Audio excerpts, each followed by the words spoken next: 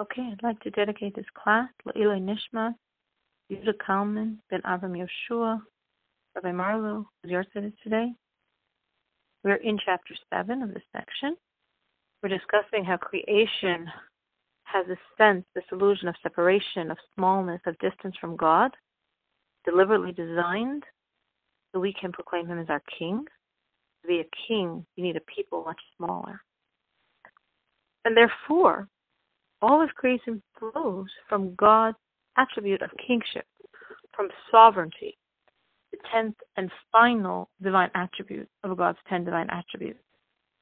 And from sovereignty then comes the basic building blocks of creation: time, past, present, future, space, north, west, south, east, above, below. All of these dimensions don't exist by God. He's beyond them. And don't exist by any of the other higher attributes. They have no relevance.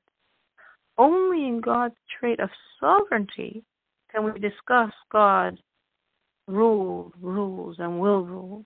Can we say God is the king above and God is the king below? Only in this element of sovereignty do these dimensions have significance.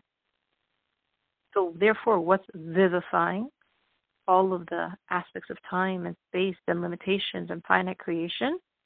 God's sovereignty, which is expressed in the name of God, of Adnos, of Adon, of Master.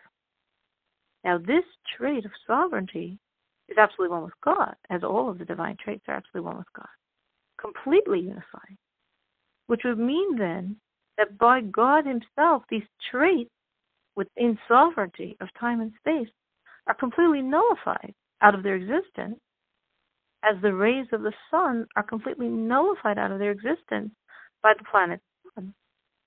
And this represents the complete fusion of Adnos within and with Havaya, that element of God that gives existence beyond time and beyond space, and here fused with that element of God that creates time and space.